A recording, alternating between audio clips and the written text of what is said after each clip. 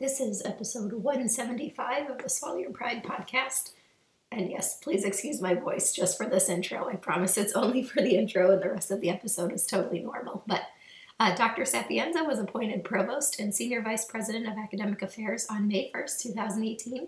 Dr. Sapienza joined Jacksonville University in July of 2013 as Associate Dean and Program Director for Communication Sciences and Disorders, where she helped establish the first program of its kind at the university.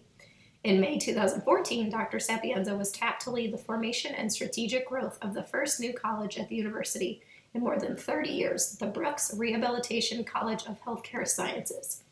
Under her leadership as dean, the college has garnered significant research grants from the NIH and the Department of Veteran Affairs and received accreditation from the Council on Academic Accreditation in Audiology and Speech-Language Pathology for its new master's degree program in Speech-Language Pathology, the first in the region, as well as accreditation for numerous other graduate programs. Her leadership saw the installation of one of the largest and most sophisticated nursing simulation laboratories in the state of Florida and the establishment of numerous partnerships throughout the healthcare industry. The college now stands as one of the largest and fastest growing at the university. Prior to coming to JU, Dr. Sapienza served for 8 years as chair of the University of Florida's highly ranked Department of Speech, Language, and Hearing Sciences, helping it become a top 10 department within the UF Health Science Center. Her research has been funded by the NIH, the Veterans Affairs Rehabilitation R&D Service, the Michael J. Fox Foundation, and the nonprofit Cure PSP. She has built a strong national and international reputation for expertise in the design and implementation of larger-scale randomized clinical trials examining treatments and protective disorders, as well as the careful reporting of peer-reviewed outcomes from these studies. Dr. Sapienza has been widely published in the area and is highly sought after by the scientific community as a keynote speaker, presenter, and to lead workshops and clinical teaching platforms. Dr. Sapienza has served on numerous college and university administrative committees and boards and serves extensively in the community and is the recipient of awards through a variety of local and national channels, including the Florida Blue Sapphire Award, Brooks Rehabilitation Research Award, and various dissertation advising, faculty, and professor designations. Dr. Sapienza holds a PhD in speech science from the State University of New York at Buffalo, as well as a master's and bachelor's degrees in communication sciences.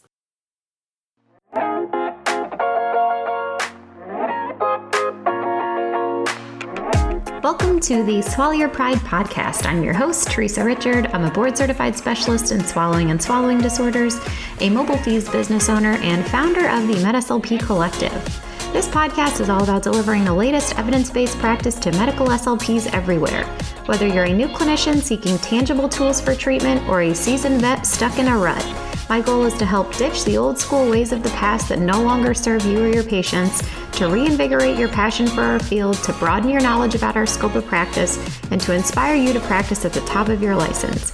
So if you're listening, I encourage you to swallow your pride, be open and willing to learn, because let's face it, your patients deserve that kind of care. With that, let's dive right in.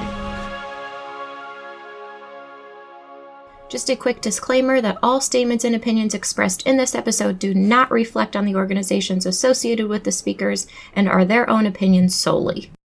Hello, Chris. Hey, how are you, Teresa? Good to see you. Good to see you. Thank you so much for joining me. Oh, thanks for having me. Yes. So Dr. Sapienza and I go sort of way back. She was at the University of Buffalo when I was at the University of Buffalo forever ago, and then she went on and did wonderful things in the world and is now in Florida. And then I went and did wonderful things in the world and followed her to Florida. So now, she didn't know I followed her, but yeah, I love hearing it's so that. Interesting. Yeah. It's so good to see you. It doesn't seem like that many years could possibly go by, right? I know. Buffalo was almost, 25 years ago now. Wild. So anyways, if people don't know who you are, would you just tell them a little bit about yourself? Yeah, absolutely. So people refer to me as Dr. Sapienza. I like to go by Chris. I'm a speech pathologist by degree and training. Been in the field of speech pathology really since about 1993 when I took my first job at the University of Florida after graduating with my PhD from the University of Buffalo, as you say. And that was my hometown where I was born and raised and well mentored there by the University of Buffalo faculty. And currently right now, I'm actually serving in administration. So I serve as the Senior Vice President for Academic Affairs, otherwise known as the Provost of the university. And that's basically a person who's in charge of working with the faculty to develop academic curriculum for the university and all the oversight of academics. So I've sort of moved out of speech pathology in terms of my primary teaching and been working as an administrator for the last 7 years. Cool. Awesome. All right. Well, the reason I wanted Dr. Sapienza on today is I know everybody knows about EMST. Everybody's heard EMST. It's almost this buzzword of sorts. Is it a technique? Is it a thing you do? Is it a product? There's all sorts of levels here that we're going to dissect. But yeah, absolutely. I'd love for you to take us to the beginning. Oh my goodness. Yeah. It's funny. It's funny that you bring Buffalo back up because, my mentor there was Dr. Elaine Stathopoulos, who is now retired. And she was my voice professor. Yes. Oh my goodness. Yes. And nothing but good things to say about her and the way that she taught us. And it was really there when I think about where I began to love, learning about respiratory function. I don't know about you. I loved my anatomy and physiology classes and my neuroanatomy classes. And I did my dissertation, really the interaction between the respiratory system and the laryngeal system. And at the time, the dissertation was focused on kids with vocal nodules. So I after I graduated, when I moved to the University of Florida, as you're a young professor and you're trying to achieve tenure, the things that are going through your mind are, what am I ever going to study that is going to be different than the thousands of journal articles that are already out there? And so it's very intimidating for any young professor.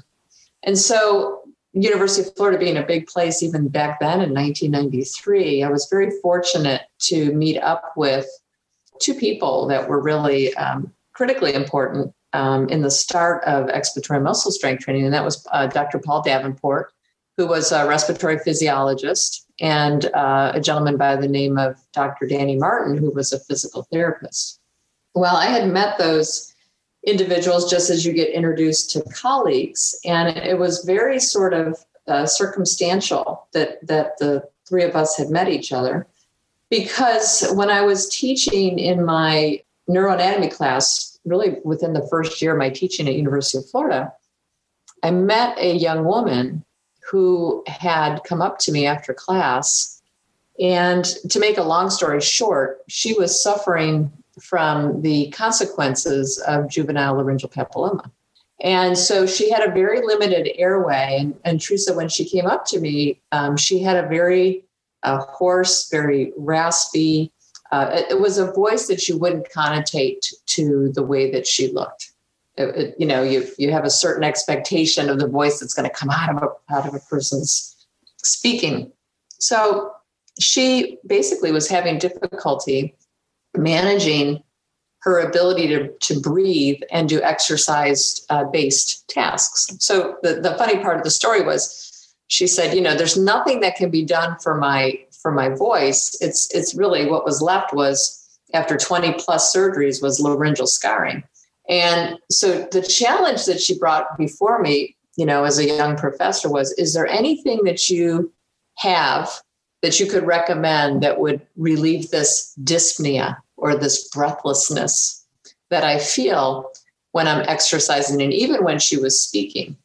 And so it was a really challenging question because I didn't have anything really in the toolbox at that time to assist her. I knew everything about voice. So anyway, I brought that challenging question to Dr. Danny Martin and Dr. Paul Davenport. And that's where we began to talk about respiratory muscle strength training. And, I'll pause there for a minute to see if you have any questions, but it was really Dr. Danny Martin's work that he was doing at the time on inspiratory muscle strength training for weaning patients off of mechanical ventilators. And from there, the story goes on, but I'll stop there for a moment because it was quite fascinating how it evolved into an expiratory muscle strength training protocol. Yeah, I guess, what I love most is I think this collaborative interdisciplinary type team. Was that something that, I guess I'm curious how the three of you, really came to be. Was it, you were all part of one kind of weird department, or you just met each other in the lunchroom, just met each other as colleagues and think back that this is 1993. So now when we use interdisciplinary and collaboration now, it's like, of course, right? That's the way of the research world.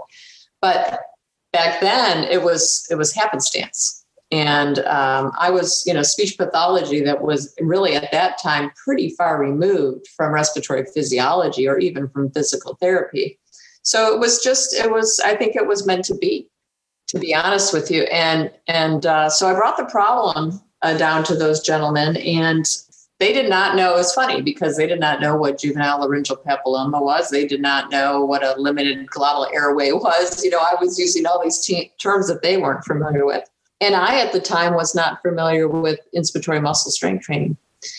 So in this particular case, we used the protocol of inspiratory muscle strength training to help this, I'll call her a patient, to help this patient, because at that point in time, in when you examine how the physiology works, what the problem was this particular patient wasn't able to kind of bypass this high laryngeal airway resistance caused by a narrow glottal space.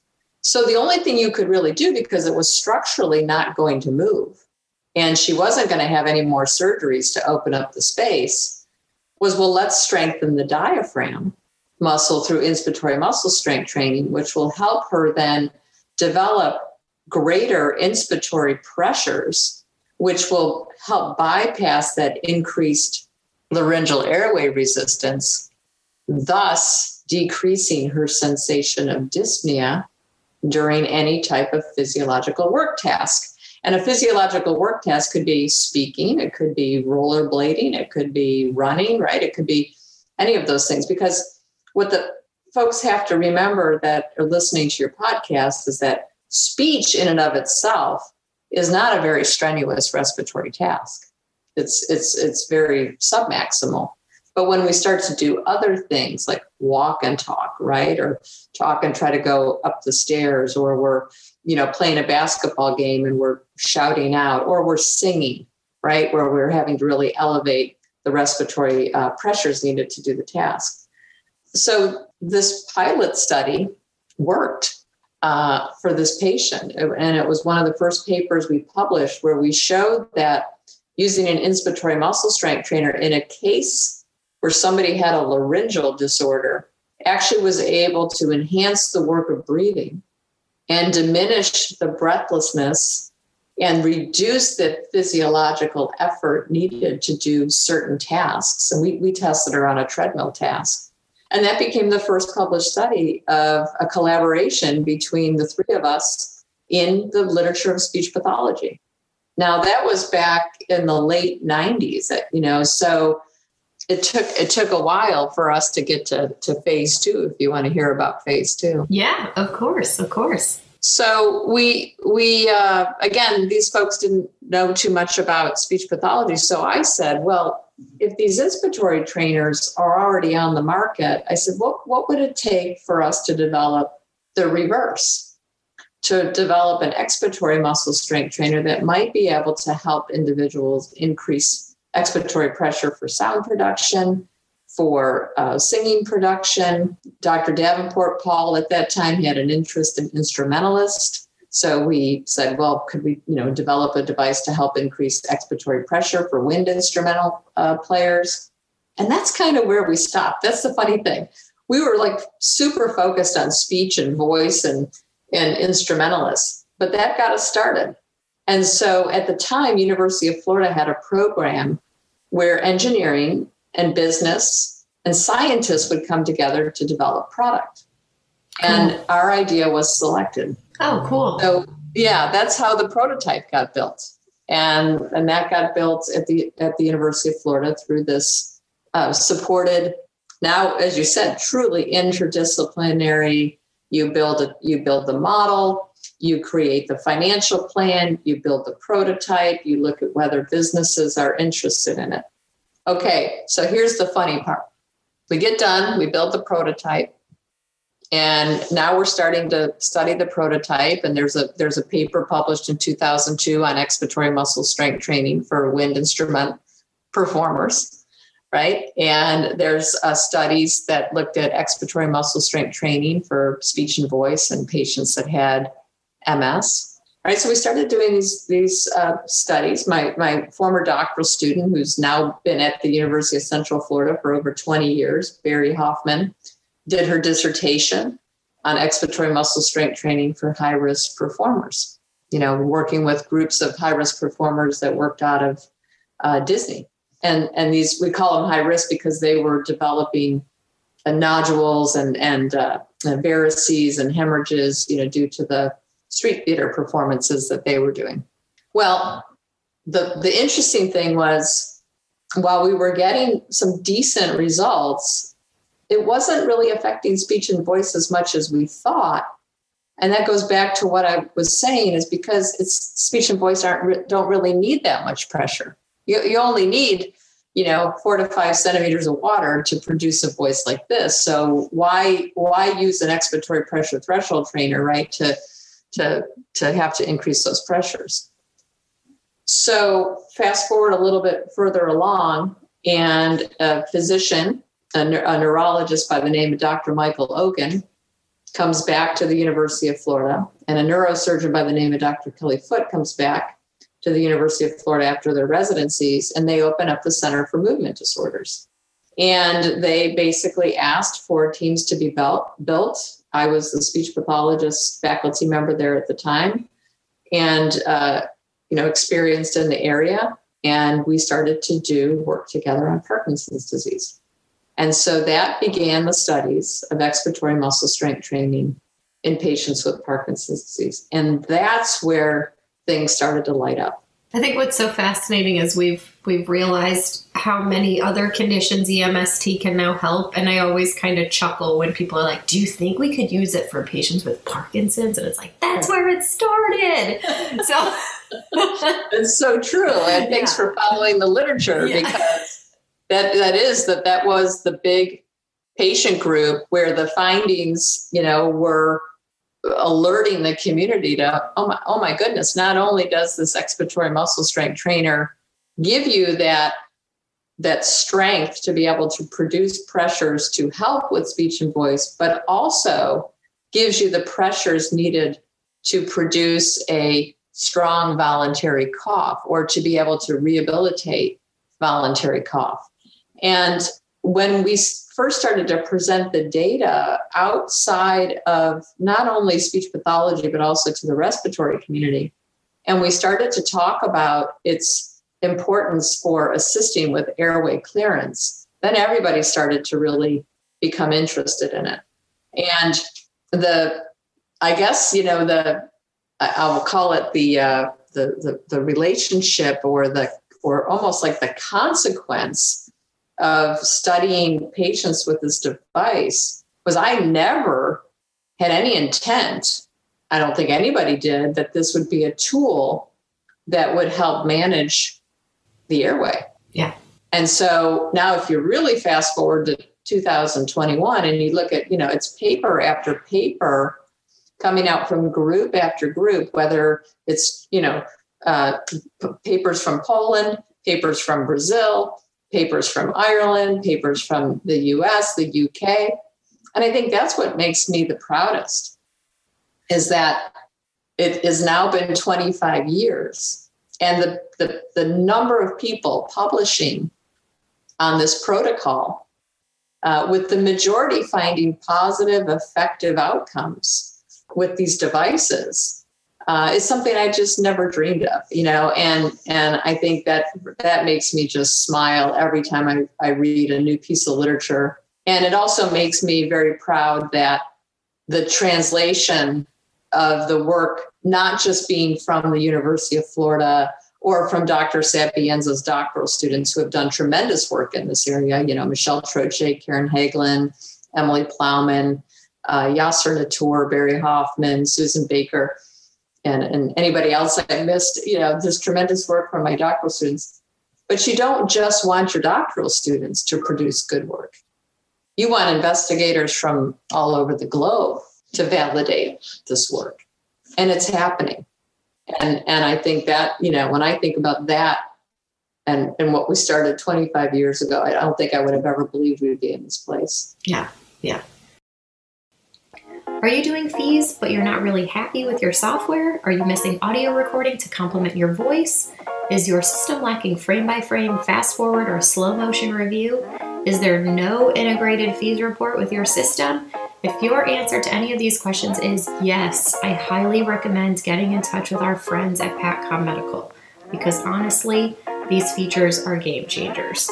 They offer a software solution that includes everything you can wish for when doing fees, and it will work with any system, no matter the brand. You can reach them at info@patcommedical.com or visit www.patcommedical.com.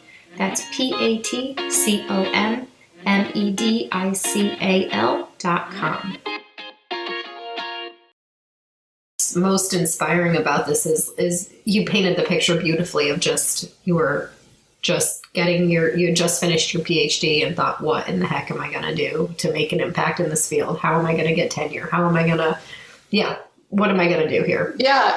And interestingly, it turned into a business.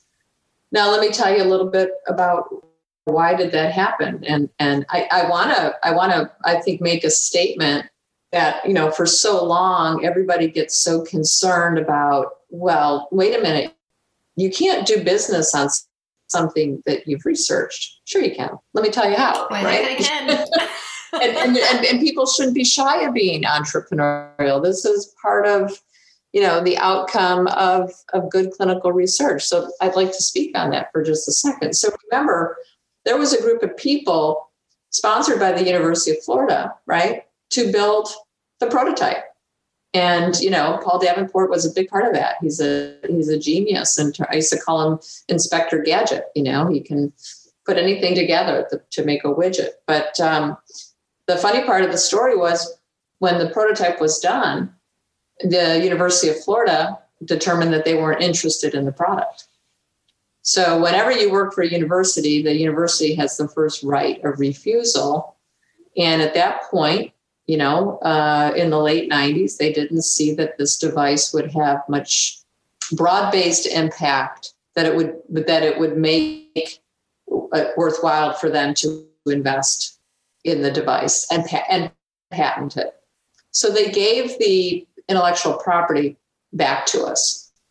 Well, after that had occurred, we were still in the midst of doing just a ton of studies on patients with Parkinson's, and my doctoral students were just starting the early entry into, studying airway clearance. And when we would involve the device in the studies, the patients would say after the 4 weeks, because the protocol was typically 4 to 5 weeks, would say, "Where can I get one?" Well, there was no where could I get one. We as responsible scientists, they had to return the devices back after the IRB approved study was done. And so the where can I get one kept coming up. Where can I get one? Where can I get one? Are these on the market? Yada, yada. And they weren't. And so we decided, Paul and I decided to start a very tiny little company and begin to ship these out to patients that wanted to continue the training. Well, the funny thing is we were both working full-time jobs as professors. And, I was raising 2 kids at the time. Paul was raising his family. And the demand was much more than we could handle. And, our primary focus was our, I call it our day job. So another small group of individuals came in and started a company called Aspire Products. And that's still who maintains the ownership of the device and sells the device and educates healthcare professionals. I do not receive a penny, a royalty at all off of the sale of the device. I don't own the device. What I do for Aspire Products, like you're doing here on this podcast, is I'm an educator. They will hire me to do webinars and educate, and they pay me for that service. But Paul and I, basically, I'm going to say close to now nearly 10 years, sold our little company to Aspire products. So we don't have anything to disclose in terms of any new financial gain from the device. But, I obviously, when I educate on the trainers, I educate on all of the respiratory muscle strength trainers available on the market, inspiratory and expiratory. But I also direct people to what the literature indicates. And the literature over the last 20 years, and not due to any of my input, the literature has continued to use the EMST 150 in patient care. So it is the most widely used expiratory device in all of the clinical trials, single case studies, group designs, RCTs, you name it. Now, it's not perfect. I think of it as another tool in the toolbox for working on muscle plasticity and strength training of muscles that we don't really have a lot of other alternatives to do. But that's how the device came to the commercial market. And when I educate, I say to folks, I'm going to present you the literature. You can make a decision which product you want to buy. I'm just going to present you with the outcomes of the literature. So Aspire Products, is a place, a company that I value. I work for them as an educator, and I think they're doing a nice job reaching out to healthcare professionals, with the device that they do sell. Now, there's other devices on the market that people need to look at, and just like you're a consumer of, which shoes should I buy, or which dress should I buy, or is this the best face cream for myself, right? You got to do the same thing with these devices. It's your choice clinically. Yeah. Awesome. I love what you said about, you teach about the different devices, but then you look at the research, because I think, as a clinician, that's something that we have to deal with from, administrators or directors of rehab. Like, okay, this device is great, but this device costs X. What about this device that costs, 10% of that? So, I think as clinicians and as wise consumers, it's smart of us to know, well, the research is based on this product. The research is not. Yeah. And, I always found I think that's an unfortunate outcome of whoever manages rehab programs is, I get that people are price sensitive, but price is not determining evidence base. You and I can all of us can go out and buy the cheapest product. That doesn't mean that the cheapest product is the best product. And, as a scientist, again, choice is choice. I would just behoove anyone who's a consumer, especially in the discipline that's a medical speech pathology discipline, to look at evidence-based outcomes. And it doesn't mean that device Y, another device on the market, cannot achieve the same goals, but look to see whether there's been any studies that have been done to show that result has been achieved.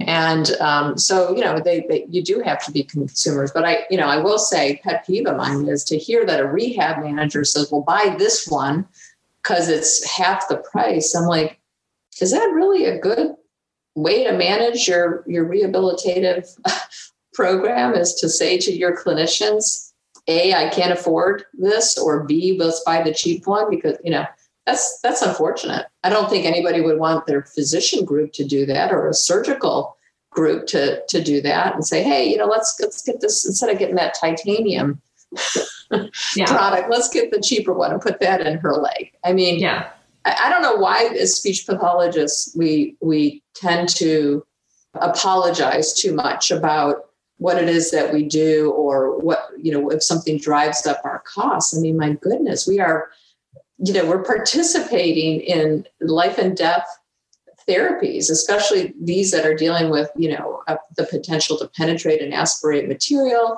for an individual to be able to, clear out an airway. Those are some, pretty critical functions. Manipulating an airway is no big deal, Yeah, right. And whether that's EMST or any other treatment that you're doing, be proud of your role, in rehabilitating some of the most basic life functions, breathing, right? Laryngeal protection. airway clearance. And as you said earlier, the number of patient groups that we're working with in these areas is extensive. So I guess if I'm to express, anything, that part I think is just going to have to continue to evolve, and speech pathologists have to continue to advocate for themselves and say, listen, this is something we need inside of our clinical regimen. Why are you challenging me on a price point? Yeah. I've heard of in a few different instances, just of whoever is the purchaser for the department just saying, oh, Susie SLP, here, I bought you 100 of these, muscle strength trainers. I got them on clearance from the distributor, and it's like, thank you. No, like, this is not what I had asked for, so I just know there's always those types of questions, am I ungrateful that I got 100 trainers, or am I? Yeah, well, what I always say, what I always say to folks is, there's, and when I educate, there's a big difference between resistance-based trainers and pressure threshold trainers, regardless of who manufactures it. A resistance trainer is offering a much lower level demand on the muscles than a pressure threshold trainer is, because it's a straight breathe through. It's like putting a little screen between your lungs and your lips, versus a pressure threshold trainer, which you have to generate the pressure calibrated onto the device before the valve opens to allow you to breathe. So you have to activate the muscles to generate that pressure in order to open up that's why it's called a pressure threshold device. That you have to reach the threshold of the pressure versus resistance, right? Well, I say it humorously as well as validly. I'm like, well, if you want to just train with a resistance-based device, it's not going to work, because people slow their breathing rate down when they're presented with the resistance to the airway. So I said, don't go buy the cheaper device, go out and buy 6 straws of different diameters and just change the resistance by changing the diameter of the straw. That'll cost you pennies on the dollar. Don't even spend the $10 or the $12 on the resistance-based devices. So why are the pressure threshold devices, any of them, more expensive? Because of the mechanics inside the device. They're more complicated to manufacture. So it drives the price point up. And so instead of it being an $11 device, it might be a $50 device, or it could be a $70 device. And then if you make the device digital versus analog, you drive the price up even more, right? An analog clock is going to be cheaper than a digital clock. So, that's just again, being a consumer. But I have to educate people on the difference between resistance-based trainers and pressure threshold trainers. And if you read the literature suggests the same thing. I mean, I'm not inventing this. This is based on, resistance-based versus pressure threshold-based protocols. And just like there's a difference between strength training protocols versus endurance protocols. So that's what I try to do in the webinars. And then I go into the literature that has utilized these protocols. And then, as you say, as speech pathologists are saying, well, can I use this with somebody that has, ALS? Can I use this with somebody that has myasthenia gravis? Or people have even asked, is this something, I can use with spasmodic dysphonia? Yes, no. There are some patient groups that it's not applicable to. And so the smarter the clinician you are, you'll make the choice based on your understanding of the mechanisms of the pathophysiology presented to you, right? So it's not going to work with a spasmodic dysphonia, because a spasmodic dysphonia is a centrally driven neurological disorder that creates the spasms. Using a device that acts on the peripheral muscle adaptations isn't going to work. So it's not just going out and buying a device as a clinician, it's understanding the literature, and more importantly, understanding the disease process that you're presented with. Awesome. Thank you. Thank you for clarifying all that. I think just, SLPs in general, just, we don't get this foundational knowledge sometimes on how this all correlates. So Thank you. Yeah. Wasn't taught in school when we went, for sure. And it's an evolving literature, and it's, I think, just starting to be taught in graduate programs. I think most instructors try to teach about the pathophysiology of disease, but we need to continually educate ourselves because, back in school, that stuff comes in and goes out, and we're learning about so much as generalists that, as we specialize, we need to seek that continuing education. So I appreciate the fact of what you do on the podcast and the types of speakers you bring in, because it's very helpful. Yeah. Well, let me ask you, I know this question comes up a lot too, is really what's kind of, especially now that we're hopefully coming out of COVID, what is, I guess, the most fragile population? I know there's a lot of controversy. Can this be used in the ICU with really severe patients? Can this not be? And I know there's two camps that tend to battle a lot. So I would love. Right. Yeah. Well, the ICUs, it's interesting. I mean, obviously, if a person is incredibly frail, they have to be able to cognitively do the task. They have to be able to motorically do the task. And so ICU is complicated. I don't think it's a one answer. It's dependent on the patient's current state and comorbidities. The people are using it in the ICU for those that can tolerate it. They're using it to attempt to wean folks off with an inspiratory muscle strength training protocol. They're attempting to use low threshold expiratory trainers to see if they can generate positive and expiratory pressures in patients. And then they're, educating the transference of that person from an ICU to the next level of rehab and introducing the devices as a plausible mechanism to help whatever the case may be. Did the patient have a lobectomy? And now can we use inspiratory muscle strength training to work on training the other lung and the diaphragm to be as strong as they possibly can be to develop the pulmonary lung pressures that we need? Is this applicable to a quadriplegic or a post-traumatic, motor vehicle accident? So again, it's going back to what's the pathophysiology. If we're dealing with somebody who is an acute, hemorrhagic stroke in the ICU, no, we're probably not going to implement these in the ICU, but we may want to educate the next clinician that 3, 4, 5 weeks after the stroke, depending on the symptomatology, these may become applicable devices. With regard to the COVID and the fear of there being, an aerosol, obviously you're developing an expiratory breath flow through the device. It's all a function of your hospital rules, but more importantly, if you are protected by PPE, you're going to be fine. That's what the PPE is for. So if you're protecting yourself, it would be no different than if the patient were to cough or to breathe on you, or if you were managing their airway with a passing mure and so you've got to have the appropriate PPE. So I think the bigger questions are less in the ICU, but how we use them in outpatient settings and whether people are comfortable right now with COVID using them in an outpatient setting. But it's all about following the CDC guidelines and not exposing yourself to any aerosol and making sure that you're protected. If you feel that you're protected, then use the EMST device. You make it sound so simple.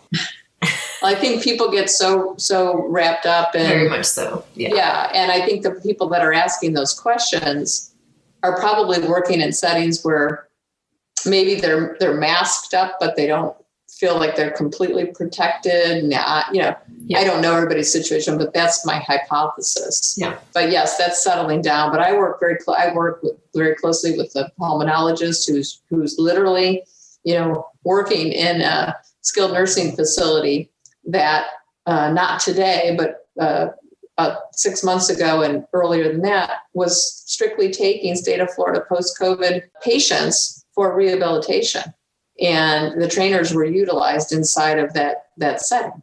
We talked about it. It's all about the PPE. It's all about protection. I mean, if that were the case, none of our nurses and doctors would be treating any level of patient care. We wouldn't have anybody working on mechanical ventilators in an ICU. I mean, so it's not that difficult to think about all of the things: nebulizers, ventilators, Passy-Muir valves, the interactions that physicians and nurses have had in all of those ICU settings. So I wouldn't be afraid to use these devices, as long as you're protected. Awesome. Well, thank you. Yeah, of course. Let me ask you, this is kind of switching gears a little bit, but I would love to hear what you think, now that you've taken on more of this role in administration and academia. How do you feel about, kind of where we are as a field as far as preparation for becoming a medical SLP? Because like you said, you didn't learn any of this stuff either. You've learned it and self-taught it to yourself. So I think I don't think we've evolved very much in the standardized curriculum that ASHA puts forth. I mean, post Jerry Logeman and moving swallowing into our field.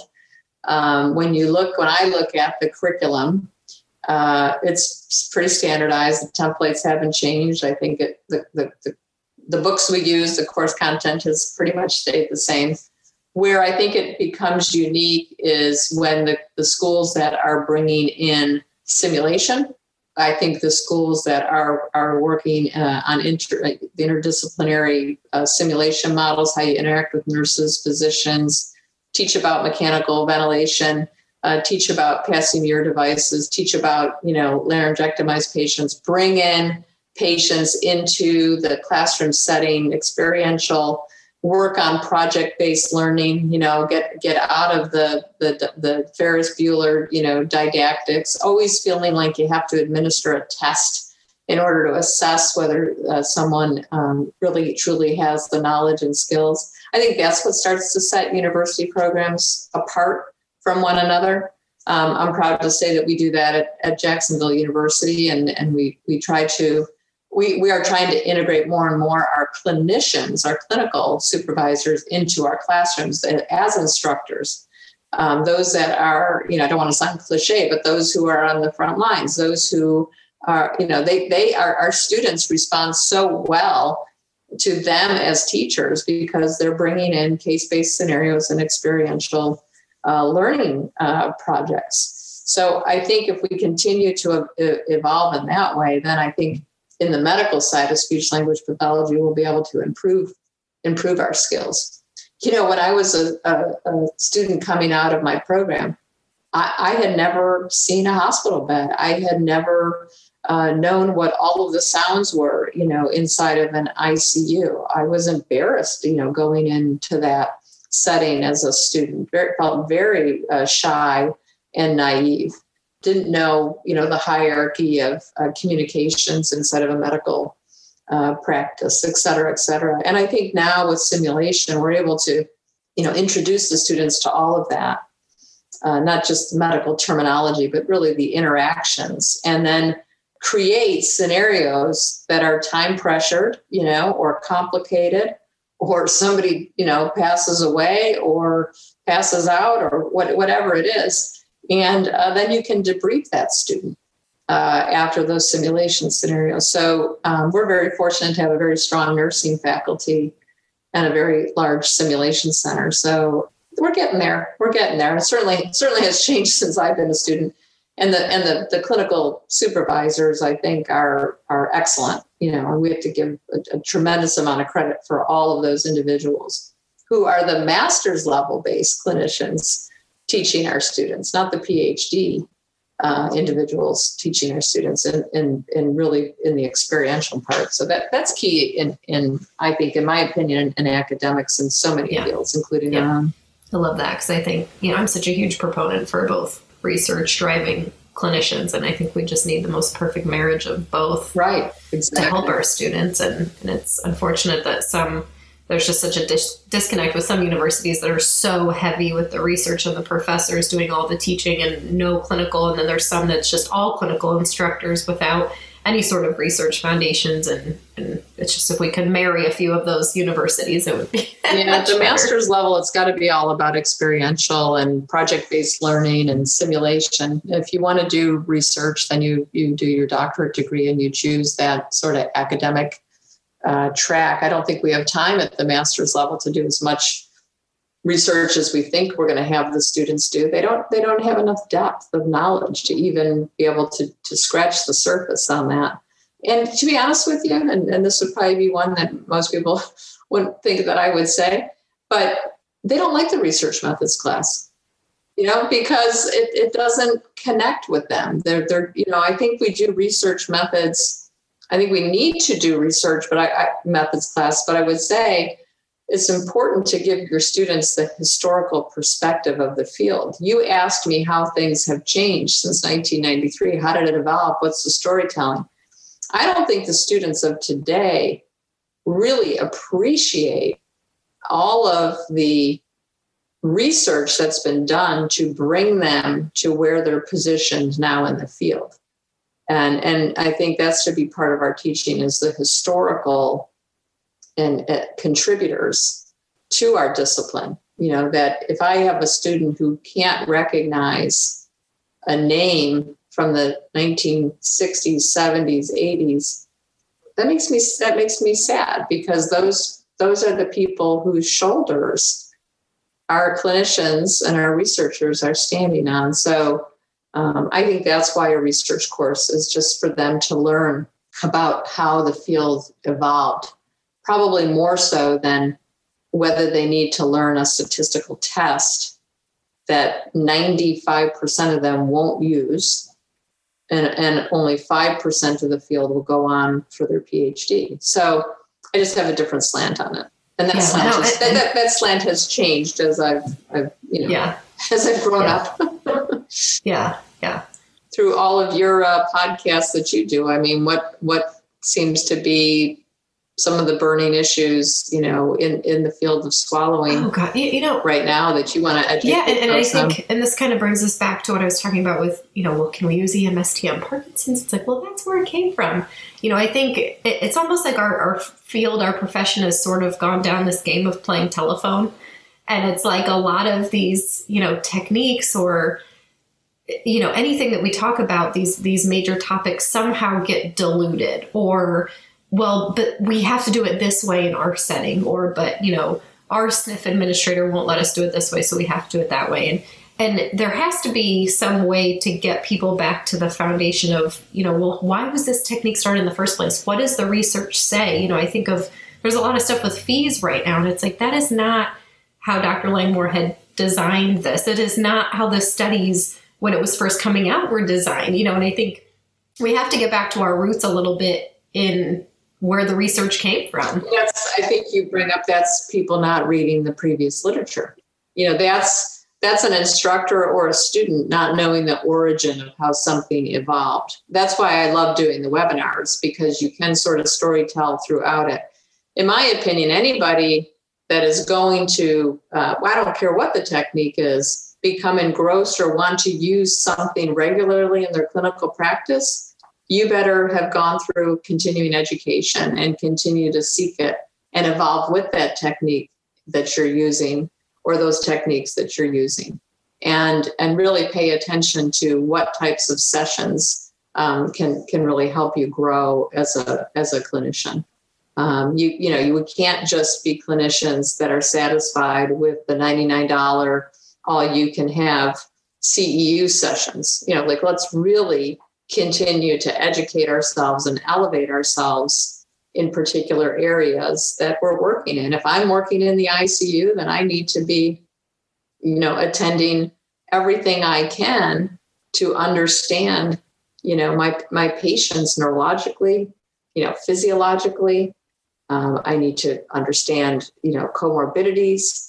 I need to understand, so much intricacies of human anatomy and physiology, and safety, right? And hygiene. And, there's so much there. And that's different than if I'm working with an outpatient voice case.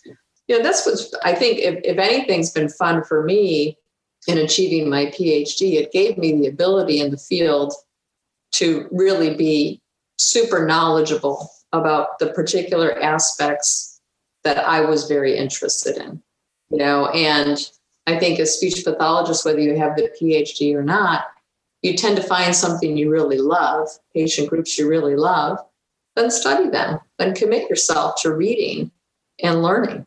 If you stop doing that, I think you'll become a very bored speech pathologist. Probably a pretty lousy one too. So, right? Yeah, right. Let me ask you, because this is a question that does come up a lot. For lack of a better term, I guess the prescription for EMST. And I know that's what people ask all the time. Well, how many Mendelssohns should I do in this session? Or right. And I know that's a question that comes up a lot. And for a lot of these exercises, we don't have studied prescriptions. Yeah. Well, the literature on EMST is pretty consistent. And I'm curious how you guys came up with that. Yeah. Yeah, that has stuck around for 20 years and people use it and it's been validated over and over. And that's, they train for 4 weeks. They train with the device 5 days a week. And they do 25 breaths through the device in one sitting. We referred to it as the power of fives because we wanted them to do 5 sets of 5 breaths. So they would breathe through the device 5 times, rest, 5 times, rest, 5 times, up until you summed up to 25. And people, so follow those protocols that you're reading in the literature because you can change that protocol, but the literature wouldn't support that you would get the same outcomes. So people always ask, well, can I do it 2 days or 3 days? I say, sure, you can. I just can't tell you whether you'll be able to replicate the results that you're reading in the literature. I do believe that you will get an effect. I can't tell you it'll replicate the effects that are out there. So that's a pretty prescriptive protocol. The other thing that I'll say is, you don't really need to be certified to use these devices in any way. There's no certification. I'm not a big believer in that because I mean, why should I be certified in knowing how to use a treatment? They're pretty straightforward. They're relatively easy to understand, but you need to be educated. And there's a difference between a person desiring to educate themselves versus an outside organization saying, well, you must go to this and be certified, in order to use it. No, that's not the case with these protocols. I don't think that should be the case with anything in speech pathology, that's my personal opinion, but you do need to be educated. Yeah. Does that make sense? Yeah. Let me just ask you, where did you guys hypothesize the power of 5 or where did that even? We just wanted something that the patient could remember. Yeah. So we just came up with a little slogan. Cool. I think everyone just expects this huge, long scientific answer. The patients would be like, well, how can I remember? I said, well, we'll refer to it called the power of 5. Remember the number 5, And so it was this 5 times 5 equals 25 breaths, and then we were very, adamant about in patients with Parkinson's disease, we were very adamant that they always did this when they were about an hour on their medication cycle, and that they were doing it at the same time of day. Now, why did we do that for patients with Parkinson's disease? Because we understood how their medications affected their motor function. And we wanted to help them remember and get into a routine of doing it at the same time of day when they were on their medication cycle. And we learned that patients with Parkinson's disease throughout a day fatigue, whether they're grocery shopping, going to see their granddaughter, taking a walk around the block, playing with their dog. And so we didn't want that to interfere with how they felt or change the training effect by them picking random times throughout the week, to do this. And it worked for them. And so we just decided if it's working for them and it's a good way for human behavior to adapt itself to doing a regimen, then let's go with that. It's no different than there are people that go to the gym say, I always like to go at 6 o'clock in the morning. I feel my best. That's really when I feel like I'm in the mood to exercise, and people get into a routine. So it's establishing that routine for people. Yeah. Cool. Awesome. Thank you for that. Yeah. Yeah. It's been a journey. There's no doubt about it. And I just encourage people that want to work in this area. The literature evolves on a weekly basis. There's hundreds and hundreds of citations now and publications that are coming out from all over. Teresa, we just put out a new book I wanted to mention with Plural Publishing. So we have a new respiratory muscle strength training book. Awesome. That I co-edited with Barry Hoffman. And the cool thing about the book is that colleagues, friends of mine, well-known people in the field contributed to the book and wrote chapters that are case-based about their experiences. Oh, cool. With utilizing the expiratory muscle strength trainer. So that just came out. I think people will find that to be a really good collection of evidence from some really well-known authors. Awesome. Thank you for sharing that. Yeah, we'll make sure people know. All right. Well, thank you. Any final thoughts? This has been an awesome conversation. No, I so enjoyable. That was a fast hour. And thank you for all you're doing in the field and everything you've contributed. And just great to be able to reconnect with you and know that you're around the corner. Yeah. Well, thank you. All right. Well, take care. All right. Thanks, Chris. That was wonderful. To download the show notes from this episode, please visit swallowyourpridepodcast.com. There you can also sign up for our email so that you'll never miss another episode. If you like what you hear, then please subscribe, leave a review on iTunes, and share it on social media with your friends and colleagues, because that is what keeps these episodes coming. If you'd like to be a guest, share feedback, or request a topic to be discussed on the show, please email podcast@teresarichard.com. Special credit to Danny V. Socrates for her amazing audio and editing skills, and to Marissa Hendrickson for managing all the things behind the scenes. As always, thanks so much for listening, and see you next week.